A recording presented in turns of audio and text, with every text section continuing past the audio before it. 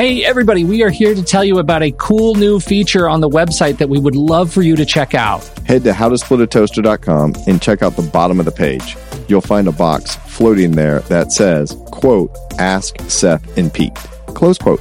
This box is magical. You just type a question in there, and the robots behind the scenes will search the actual audio of our entire library of past episodes and not only give you a short answer to your question, but point you to the specific episodes where we discussed your topics so you can listen yourself. At this point, we're just testing it. To know if this feature should be a permanent feature on the website, we need your help. For that, we need you to ask a lot of questions. So head to howtosplitatoaster.com and click the box, Ask Seth and Pete. The robots will do the rest. On with the show.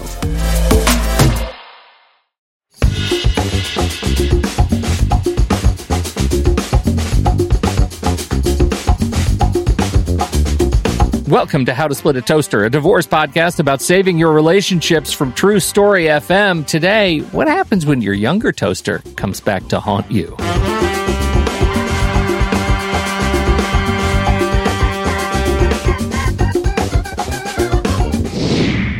Welcome to the show, everybody. I'm Seth Nelson. As always, I'm here with my good friend Pete Wright. Today, we're going back in time. How does your experience as a child impact the relationship you want to have as an adult? What do you do when your unspoken past trauma starts holding you back later in life? This week on the show, Riana Milne joins us to help us work through just that.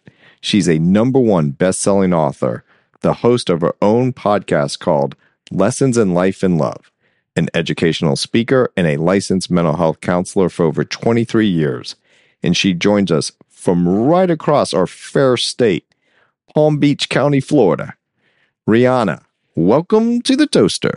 Well, thank you, guys. Thanks for having me. I'm happy to be here. Riana, it's great to have you here. We're taking on another different way to look at trauma and recovery. You deal with love trauma. You have to tell us what that is. Yeah, it's people who have suffered for a very long time in a toxic relationship. So being attracted to a partner that can break your heart, so to speak, always originates first with childhood trauma. Childhood trauma leads to love relationship trauma, choosing the wrong partner, not really being educated in knowing what is the emotionally healthy relationship, and just suffering over a long period of time with emotional abuse, verbal abuse, financial abuse, the yelling, the screaming.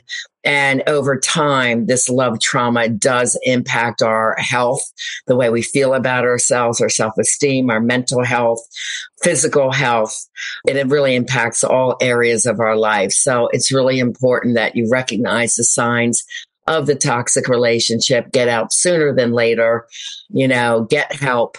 Very often, I'm having couples that have affairs, and I'm very successful at mending the broken relationship once the couple understands how childhood trauma has such a big impact on the love relationship. So when I'm treating a couple, it's A, B, and C, partner A, partner B, and C is the relationship and the dynamics of the toxic relationship. So I was in court once, and I was actually not trying the case. I was in the back of the courtroom. My case was next to be called. And the judge said something very interesting to me. And it was about another case came before her, and there was an expert that brought forth a study, and it was on mice, that basically said, if you, as a child, in the baby mice, you give them a negative stimulus, like you shock them, right? And then you give them a treat, and then you shock them and you give them a treat. In adulthood, even though it's bad for them, they want the shock. They're used to it. And so it gets ingrained in them. These negative things that happen to them are almost their safety blanket because they know how it's going to happen. They know how they're going to respond. They know how they're going to react. And it's really hard to break that cycle to go do something positive. It's very true. This is what we would call subconscious behavioral norms. So the norms get carried into the relationship. And getting into brain science a little bit, the brain likes homeostasis. Meaning, when people fall in love due to chemistry, and I laugh because I see all the male profiles online saying must have chemistry. Okay, so that is when chemistry for me is a good mixed drink, by the way. Let me be very clear what chemistry is. Okay. Right? So, when they get all excited, it's like, yeah, I like this. This is really the brain going for homeostasis, meaning it likes what it knows, whether it's good or bad. So it's recognizing the patterns from the past. This is, again, subconscious brain work that attracts you to people. So what my job is to teach what is the emotionally healthy, evolved, and conscious relationship, how to break the behavioral norms, and to teach people that chemistry is not the best way to fall in love. It's really one of the worst ways to fall in love, and to be more intelligent about the partner that you're choosing. So there's a lot for us to learn because that's not how we grew up. We grew up looking at, romance movies and hearing the fairy tales, and, Sleeping Beauty goes away with the Prince Charming because he's handsome and he kissed her, and that's how you're supposed to fall in love, only based on attraction. So there is a higher way, more evolved way to fall in love and to pick your partner for more success. And it's important that we heal the past traumatic norms so that people can do that. Yes, it does take a lot of time. That's what I want to dig into. When you talk about childhood trauma and using Seth's example about the mice, what is it that you're doing to help people understand the hidden patterns, the dark patterns that they may be sort of moving forward from their childhood into their current relationships? Well, first, I think if we can explain what are the childhood traumas. Yeah. Because most people say, well, I didn't have trauma. Well, the facts are in 2021 is that 100% of us do have childhood traumas. Now, in 2012, I created the childhood trauma checklist from all my work. I've been in this field now 24 years, but I was working with a lot of kids in mental health wards of hospitals, ages 5 through 19, in the school system. I was the trauma emotional counselor for kids kindergarten through college. I worked in a drug and alcohol facility from women from the prison system from ages 16 to 75.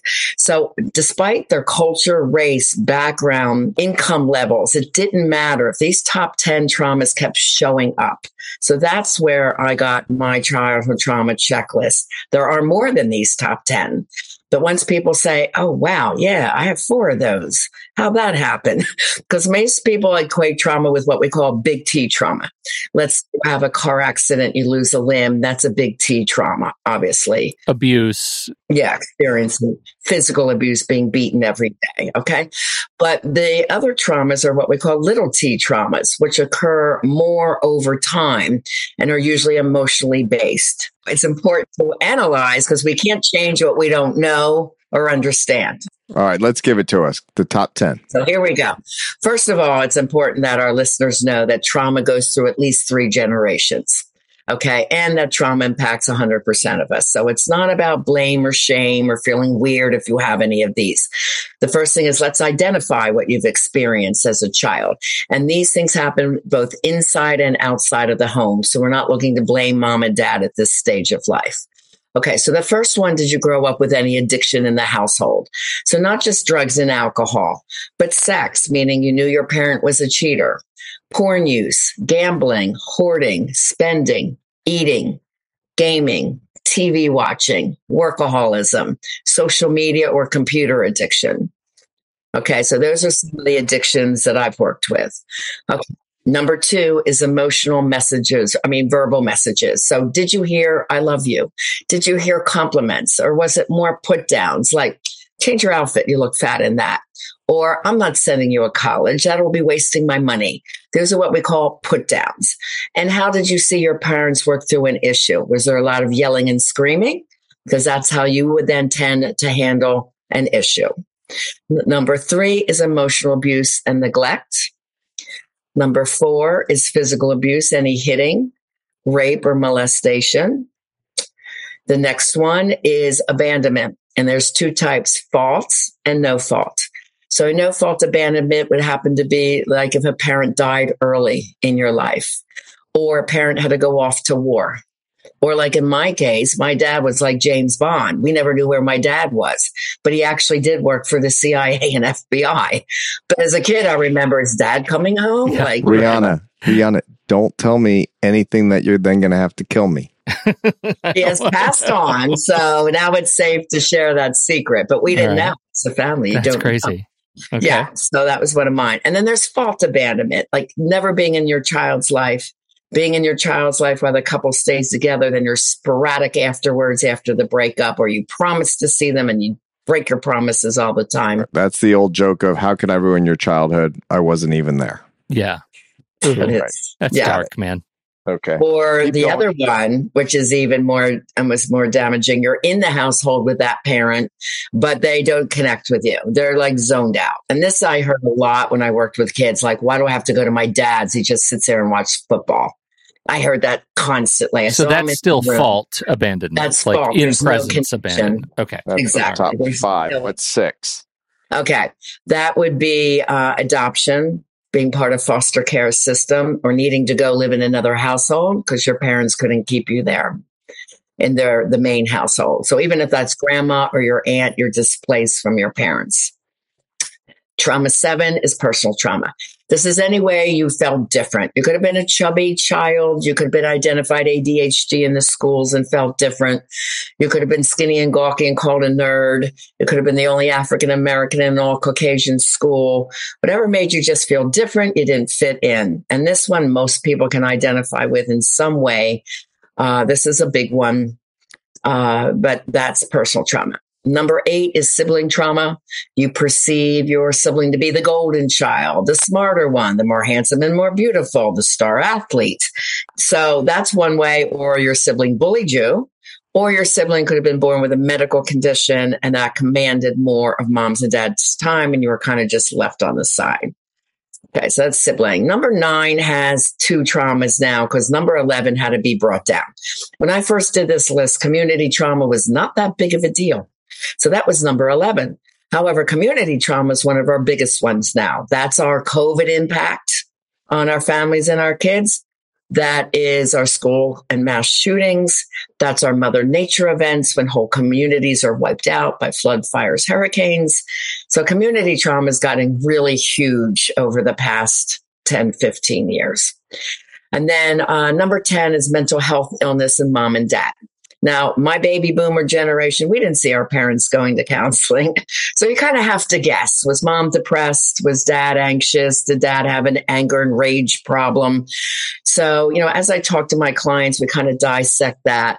But the 2 hardest for children to navigate around is first, borderline personality disorder. This is fast trigger anger.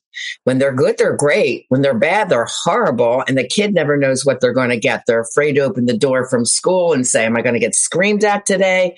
Or am I going to get a smile? So it leaves the kid very highly anxious. The other one is manic depressive. Depression can show up as anger, checking out emotionally, or extreme fatigue.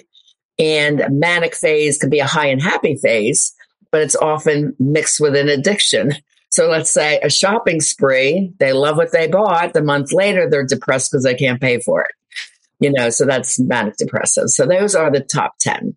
Okay. Did we miss 8? I went from sibling trauma to community trauma. Community trauma is number 9 with family trauma. So family trauma is like living in a dangerous area, having a parent incarcerated, growing up with a lot of lack messages like, we can't pay the bills this week. We're going to have to turn the heat off. Moving a lot. That counts a lot for our military families. They're moving every 2 to 4 years here in the U.S. So there's more under family trauma. That's just a few examples. I had 3, Pete. That's not bad. I only had 2. I can't tell if I won or lost, right? See, who knows? Who knows? I was a kid. But the one that I think is really struck out to me is the addiction one, because my dad actually stopped drinking when I was very young. His grandfather killed himself with alcohol. It's riddled in our family. You said something earlier that I want to make sure we latch on to, which is you said that trauma comes in 3 generations. Yeah, at least 3 generations. But a lot of the new research has even shown that the gene expressions within people who are the offsprings from those who survived the Holocaust has been changed because of that high trauma of surviving. And then, the anxiety being passed through the family lineage. So even DNA expression changes. The reason I want to poke at this, and Seth, jump in if you think this is stupid, but the reason I want to poke at this is because I have, even as a young person, some real visceral memories of my granddad drunk, even though I don't really have many tangible memories of my dad drunk. I have a real sort of touch and go relationship with various, things that I can be addicted to, right? That I call addictions, but I think, how much of that are things that resonate across the decades, across generations, from the way my family has resonated with this particular thing. You have to remember your father went through trauma, having an alcoholic father, right? Sure. So he impacted dad, who then impacted you. And what the initials are for that is ACOA, adult child of an alcoholic. And then I add or other trauma.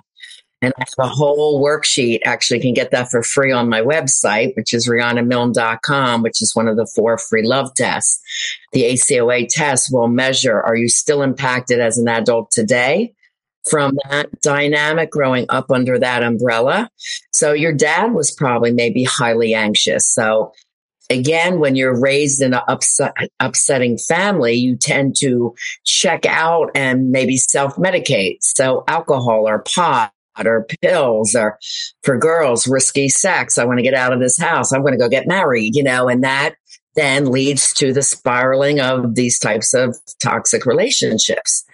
So it's important that we heal the original traumas and then educate what is the emotionally healthy relationship, not settling anymore, being strong and feeling like I am the whole package before you go out and date. And not just dating out of desperation or neediness or... Well, I just want to know what does it look like targeting that kind of childhood trauma? Like in working with you, I'm not saying I want, let's do therapy on the show. I just want to know, which is awesome. And, you want to therapize me a little bit? I'm always game to do that kind of stuff. But I'm just really curious, what does it look like for people who are listening to this and hear those patterns in themselves and see those patterns in their family history? What do you do? Okay, let's talk about how do they show up. All right, I've had trauma, I recognize. And usually when I talk to someone, it's usually almost double the amount of traumas. They have normalized it so much that they don't even see it as a trauma. That's what I was worried about on this list that I came up with 2. It's probably 9. Yeah, I had a woman, we went through physical abuse. She was no. And then 10, 15 minutes later, she goes, yeah, that's when my dad would hit me and make me go get a switch. I'm like, the tree branch, you were hit with a tree branch? She goes, yeah, but that was everyone in our neighborhood. Oh my goodness. That was just how they punished us. So she didn't even see it as physical abuse. It was so normalized, right? So I usually find a few more traumas as I'm doing a discovery session for someone. But how do these patterns show up? Now, there's at least 24 patterns, if not a lot more. But these are some of the common ones that I'm seeing. So if you're with a partner that's very jealous and controlling, obviously a toxic trait, this is usually from trauma number 2, verbal messaging of you're not good enough, and trauma 7, where you feel less than. Right. I don't feel like I fit in. I grew up a chubby child. I was a shorter guy and skinny and little, and I got bullied by all the big football players. So the guy doesn't feel good enough. And he might have grown up to be a very handsome, successful guy, but these traumas will still maybe stick with him. So that's where the jealous and controlling would come in.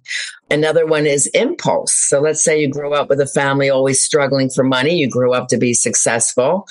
Let's say the gentleman is married and he sees a shiny red sports car and he goes, "Ooh, I want that." And he knows his wife wouldn't approve because they're on a budget. He goes, "I'm buying it anyway." That's the impulse. I'm getting it because I deserve it. And he gets it, and then they argue, and then the family struggles for like 3 years until the car's paid off. Something like impulse is one of the biggest ways that destroys relationships when there's someone high in impulse. This is the category on the ACOA sheet where cheaters would fall in. My wife didn't want me last night. I'm going to go with the waitress because she likes me.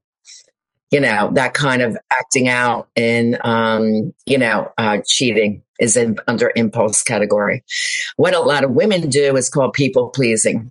Now, I also have men do that as well, but I see the majority of my women. And again, keep in mind as a kid, these are survival strategies just to get them by the day.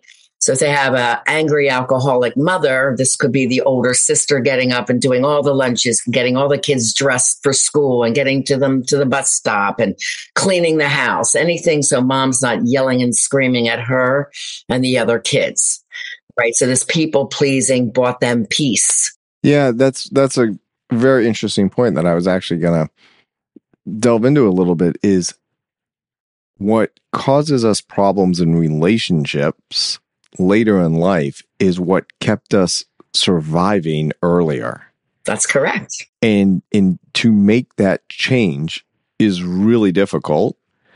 And when you're doing that, and I think this is the right time to dovetail into this question, but if you have more to share before we get to my question, please share what you need to share because this is fascinating, great for our listeners.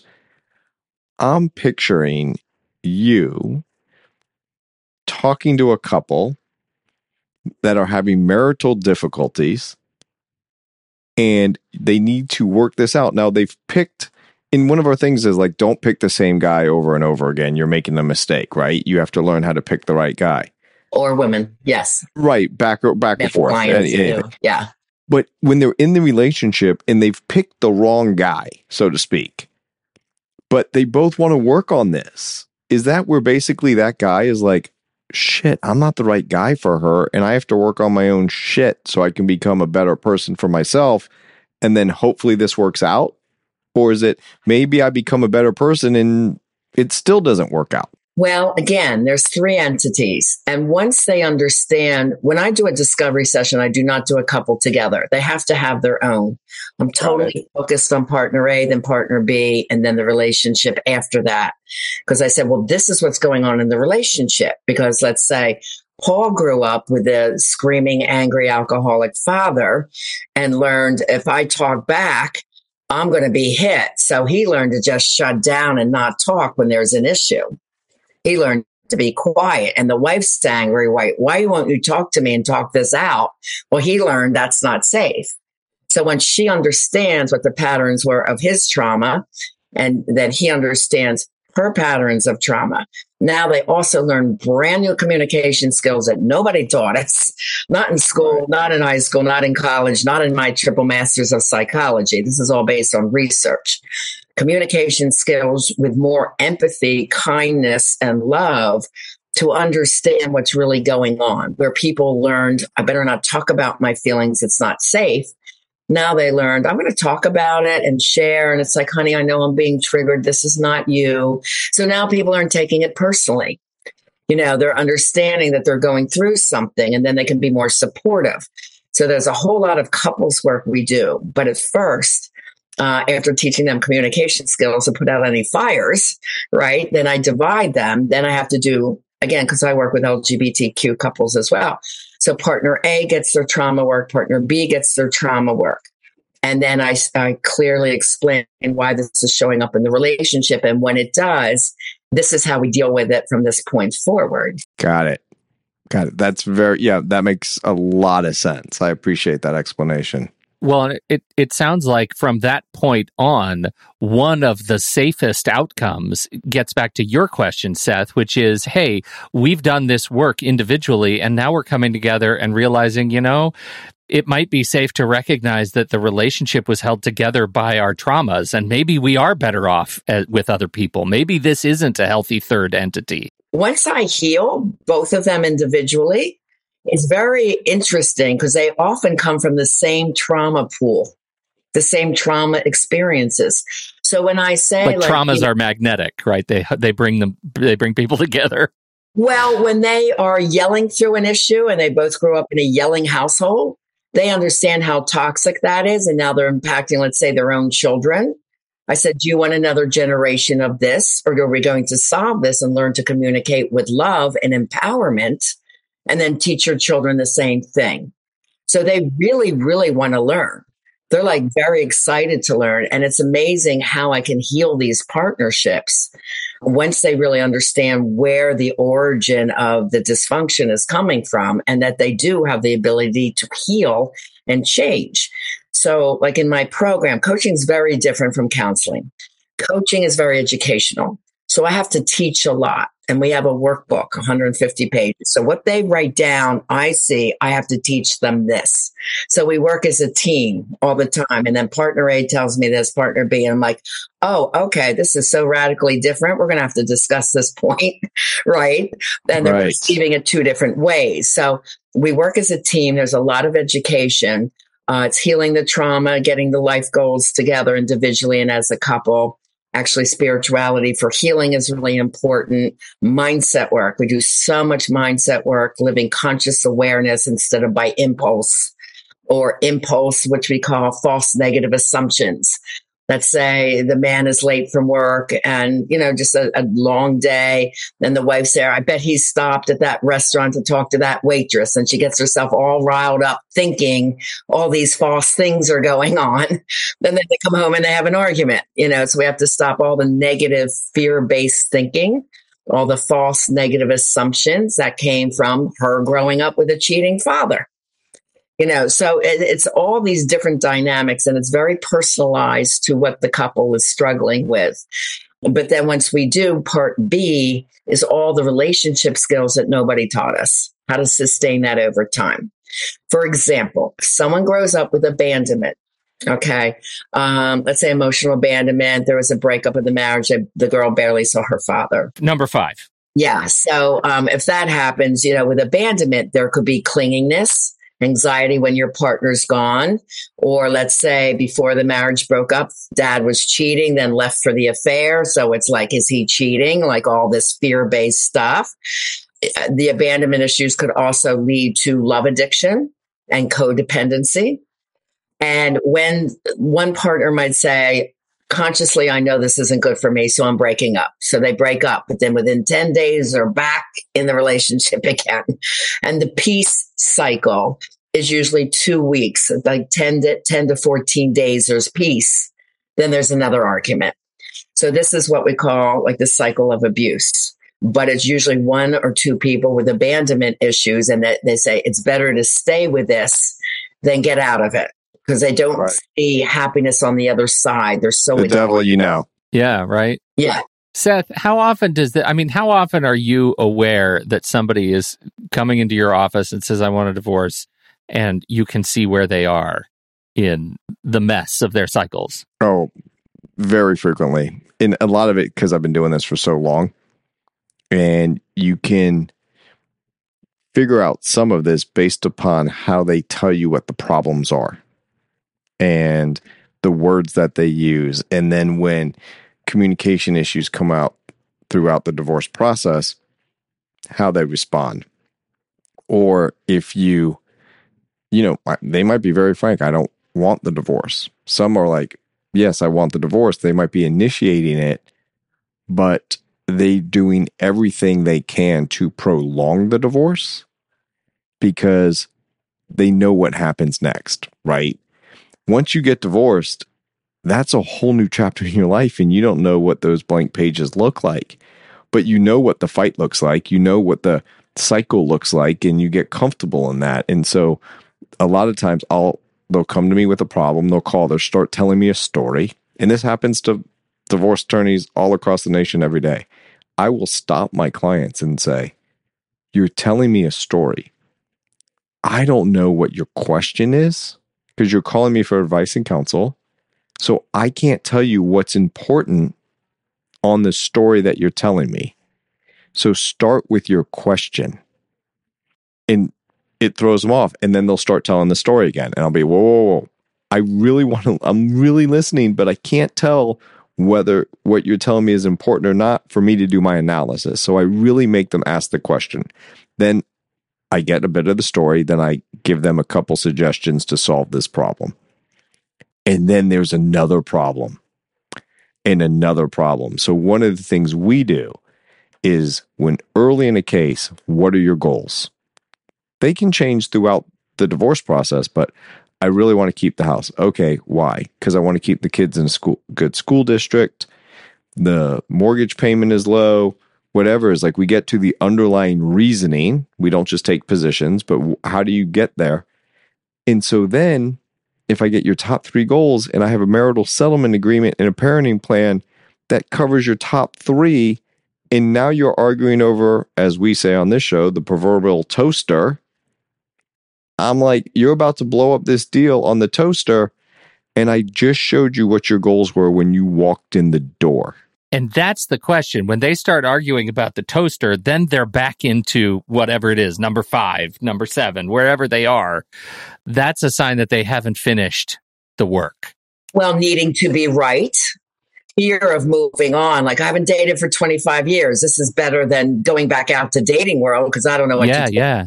Like, I get a lot of people like that, both men and women. Like, I haven't dated for years. I don't know what to do. Let me tell you this, that right when you said that they have to be right, a frequent thing that I will say to my client, you can be right or you can settle your case. You can't be both. Take your pick. The art of negotiation, and what's best for the family and the children is keeping the peace. I have had attorneys send me people and say, will you work with them? I'm seeing trauma here. One guy in Palm Beach County, because I'm seeing childhood trauma. They need to be right. They're, one is people pleasing, one is manipulating, one is totally narcissistic and trying to control the whole process, making his wife look like, she has no power in this whole thing. And so, yes, I have to try to say, let's work for the family here. Let's go deeper into what's going on with this relationship, and let's at least have you be friends as you're working through this process. Take the yelling out of the household because this is hurting your children. And let's get you, civil and working through as a team, and then moving on with supporting each other's mental well-being, because it is very mentally taxing, for people a lot of times. And that's something I keep hearing, I think, from both of you, which is like, if you don't understand your relationship with these triggers, if you hear something of these kinds of things that we're talking about in yourself or in your relationship, you may find that you are not only sabotaging your relationship, but the same behaviors may sabotage your divorce. Your efficient divorce, right? Like, in a divorce, and Riana, tell me your thoughts on this. I hope you agree with me. Pete hates that. I feel like in a divorce, whatever your traits are, they are heightened. Oh, yeah. Very escalated. If you're anxious, you're super anxious. If you watch every dime, you're going to watch every penny, right? It's just everything is magnified. And part of what I do is try to just like breathe. We'll get there, right? And one of the worst things is trying to play the children against the other parent. Riana, that's where I make all my money. Come on now. It's so toxic on the children. I worked in the schools and the kids would come in crying, and then they go home and then they say, I get yelled at because I don't get good grades on my tests. And here's a fact for your parents. If children are upset, cortisol is up and memory and learning is down. So if this toxic behavior is going on in this household, and so many kids are misdiagnosed ADHD, and I said, wait a minute, they're coming from a toxic household. This kid's coming to school because of not sleeping because the parents were fighting all night. So parents have to know that this is impacting their children's success levels. It's proven 7 different areas of life is impacted with childhood trauma. One is impaired readiness to learn, difficult problem solving, language delays, poor academic achievement. So our kids are really being impacted in the schools. And they're like, oh, they need better testing, or our kids aren't learning. Well, why? Let's get to the brain science here. So, it's really important that the parents can negotiate through their differences and try to do a win-win. Okay, the marriage isn't working. We're agreeing to split. Let's keep the mental health of our children as sound as we can. So let me ask you this, though, Riana, because I see this a lot, and I've seen this because I've been practicing this divorce practice for so long, is I've seen kids where they had a parent bashing the other parent through the divorce process. So, and then that kid ultimately becomes an adult and they figure it out. They figure it out on their own that their mom wasn't that bad or their dad wasn't that bad. And they base that based on how that parent, the mom, dealt with them. Doesn't matter what dad said. And ultimately, when they become an adult, let's say mom was bashing dad, right? They become an adult. Mom treats the child like she treated dad. Like they figure it out, and it actually breaks the relationship and damages the relationship from the spouse, the parent, that's saying the bad things about the other parent. Yeah. So every time you say it, you're actually hurting your own relationship with your child. You're hurting yourself. Yes. Yeah. So, I always said, and the research shows, children do better with one emotionally healthy parent in a single household than in a toxic household where parents are fighting all the time. Yep. So if you are the emotionally healthy partner and you hear, the other parent bashing you all the time, don't defend yourself to your kids. Instead, just say, Mommy will always love you. I will always be here for you. If you ever have a problem, you can talk to me about it. Just keep focused on who you are with your kids and having as emotionally, like if they've already split and they're separated, having the emotionally healthy house. Kids come home, there's music playing, you sit and you eat together. You go out and you have fun experiences as that single parent. You be the emotionally healthy parent, no matter what the other parent is doing. I know it's hard, because I was bashed that way. And all I could do is just say, I'm going to be building this relationship and making sure my girls and I are fine. That's awesome advice. Well, this whole thing has been awesome advice. Riana, tell us a little bit about where you've already talked. You've dropped a little bit of some hints about some of the work that you do. But tell us where you'd like to send people to learn more about what you do to help people through their trauma. Sure. My website's the best place to go, and it's my name. It's RianaMilne.com. And on there, you can get right at the top of the page, the ebook, How to Have Emotionally Healthy Love, Have the Love You Deserve. And there's 4 free love tests, some for singles, some for couples. My number 1 best-selling book is Love Beyond Your Dreams, Break Free of Toxic Relationships to Have the Love You Deserve. 400 pages based on research, the type of personality types that are dangerous to fall in love with. And at the last part is, what does the emotionally healthy relationship look like? And I have a podcast called Lessons in Life and Love with Coach Riana Milne. And I do work around the world, and I have women, men from 16 to 79 is my oldest right now. Let's be clear. This 16-year-old is not with the 79-year-old. No. Okay. What are you doing right now, man? I'm being very clear. I'm being a very good lawyer, Pete. I'm just clarifying something that was said. Okay, that's what I'm doing. Goodness. No one thought that when they heard her talk. No one thought that until now. You did that. You made it weird. Sorry, Riana. So, kids in high school getting nervous about going off to college. A lot of times parents will hire me so the child's not anxious from home or in the new environment. So as a global coach, it's wonderful. I work with people around the world. So I love it. Right. I love what I do. And it's amazing how it changes your life in all areas. Once you heal that original trauma and then heal any love trauma you've been through, and then go on to have emotionally healthy partner, it means everything. So after divorce, there is life after divorce. This is what I say to everyone. And you're going to be even better than what you were before, and you will choose better the next time around. So be hopeful. Well, Riana Milne, thank you so much for hanging out with us today, for teaching us today, for, dancing around therapy with me today. I sure appreciate it. You're welcome. Thanks for having me. And all the links to all of everything that Riana just said are in the show notes. But now we got to hit the listener question. All right. We'll be right back after this message from our sponsor.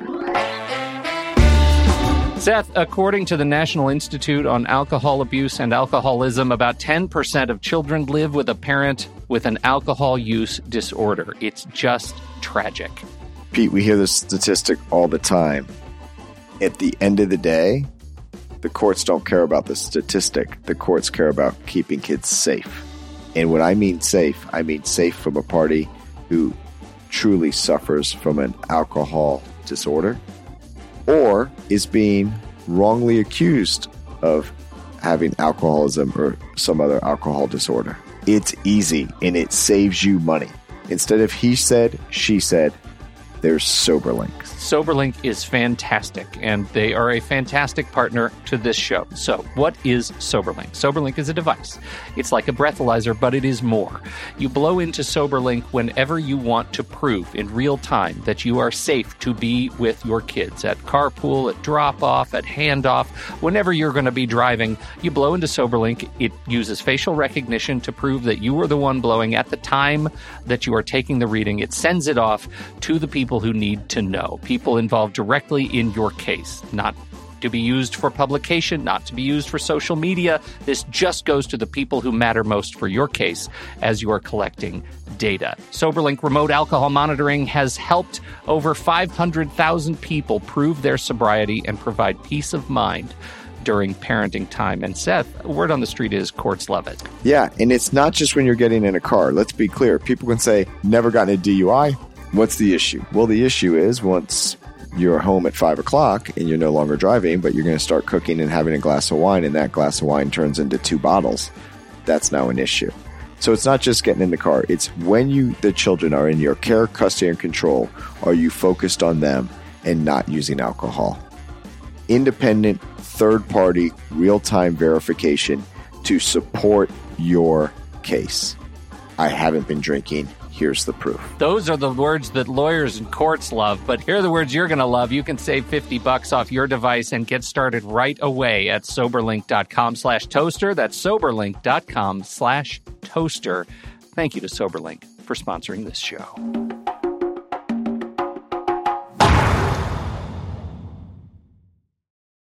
Seth, our listener question today comes from Anonymous.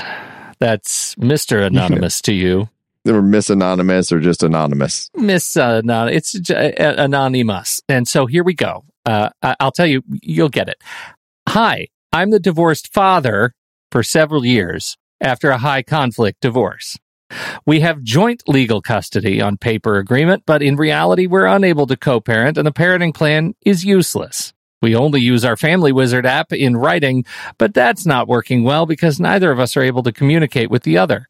I have no money or interest in going back to court under any circumstances. Bottom line, we couldn't coexist, communicate, or resolve conflicts during 15 years of marriage.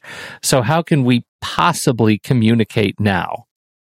I think this is a fantastic question, and I wonder if I could add an addendum to it. How could we possibly be expected to communicate now, right? Is there an expectation that this couple in communication trauma should be able to communicate? Help us. The answer to that question is simple. Yes. The answer to Mr. Anonymous's question, a lot of S's there at the end. Right in a row. First off, let me say this.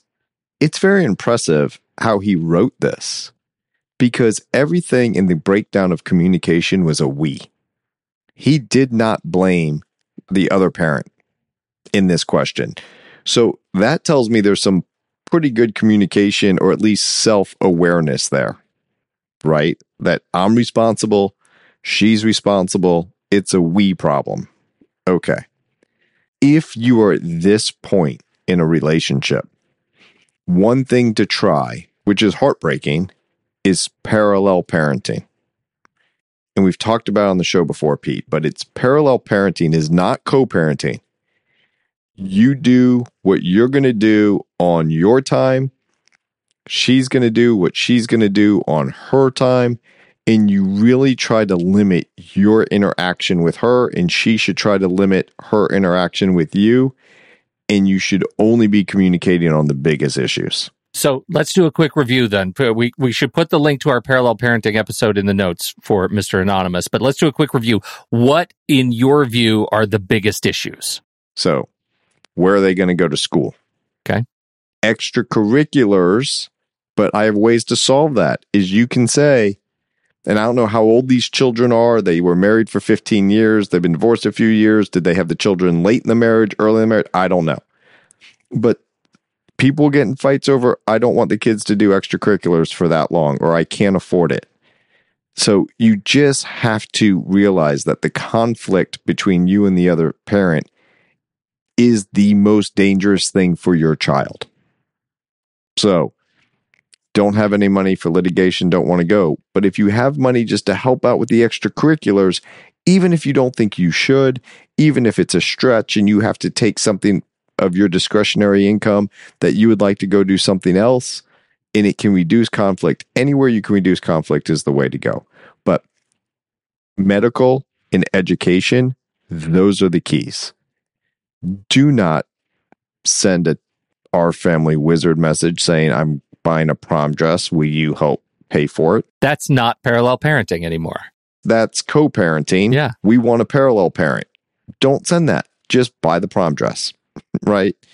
So the least amount of communication that is conflict in nature, the better. Okay. It's not easy. Not easy. Not easy at all. And so thank you, Mr. Anonymous, for writing the question. I hope that gives you at least some guidance or maybe a little bit of freedom to think about the way you communicate or don't in a new way. And if we would love for others of you out there to send in a question, just visit howtosplitatoaster.com and you'll see a button that says Ask a Question. It'll come straight to us, straight to Seth, and get on the show in an upcoming episode. That's it. I think that's all we have to talk about, Seth. I think we're done. We can finally put a fork in it. We've asked the question. It's time to move on with your legal day. On behalf of Riana Milne and Seth Nelson, you know Seth Nelson, America's favorite divorce attorney, I'm Pete Wright. We'll catch you next week right here on How to Split a Toaster, a divorce podcast about saving your relationships.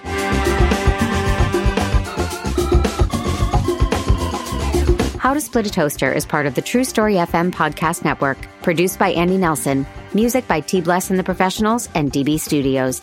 Seth Nelson is an attorney with NLG Divorce and Family Law with offices in Tampa, Florida. While we may be discussing family law topics, How to Split a Toaster is not intended to, nor is it providing legal advice. Every situation is different. If you have specific questions regarding your situation, please seek your own legal counsel with an attorney licensed to practice law in your jurisdiction. Pete Wright is not an attorney or employee of NLG Divorce and Family Law. Seth Nelson is licensed to practice law in Florida.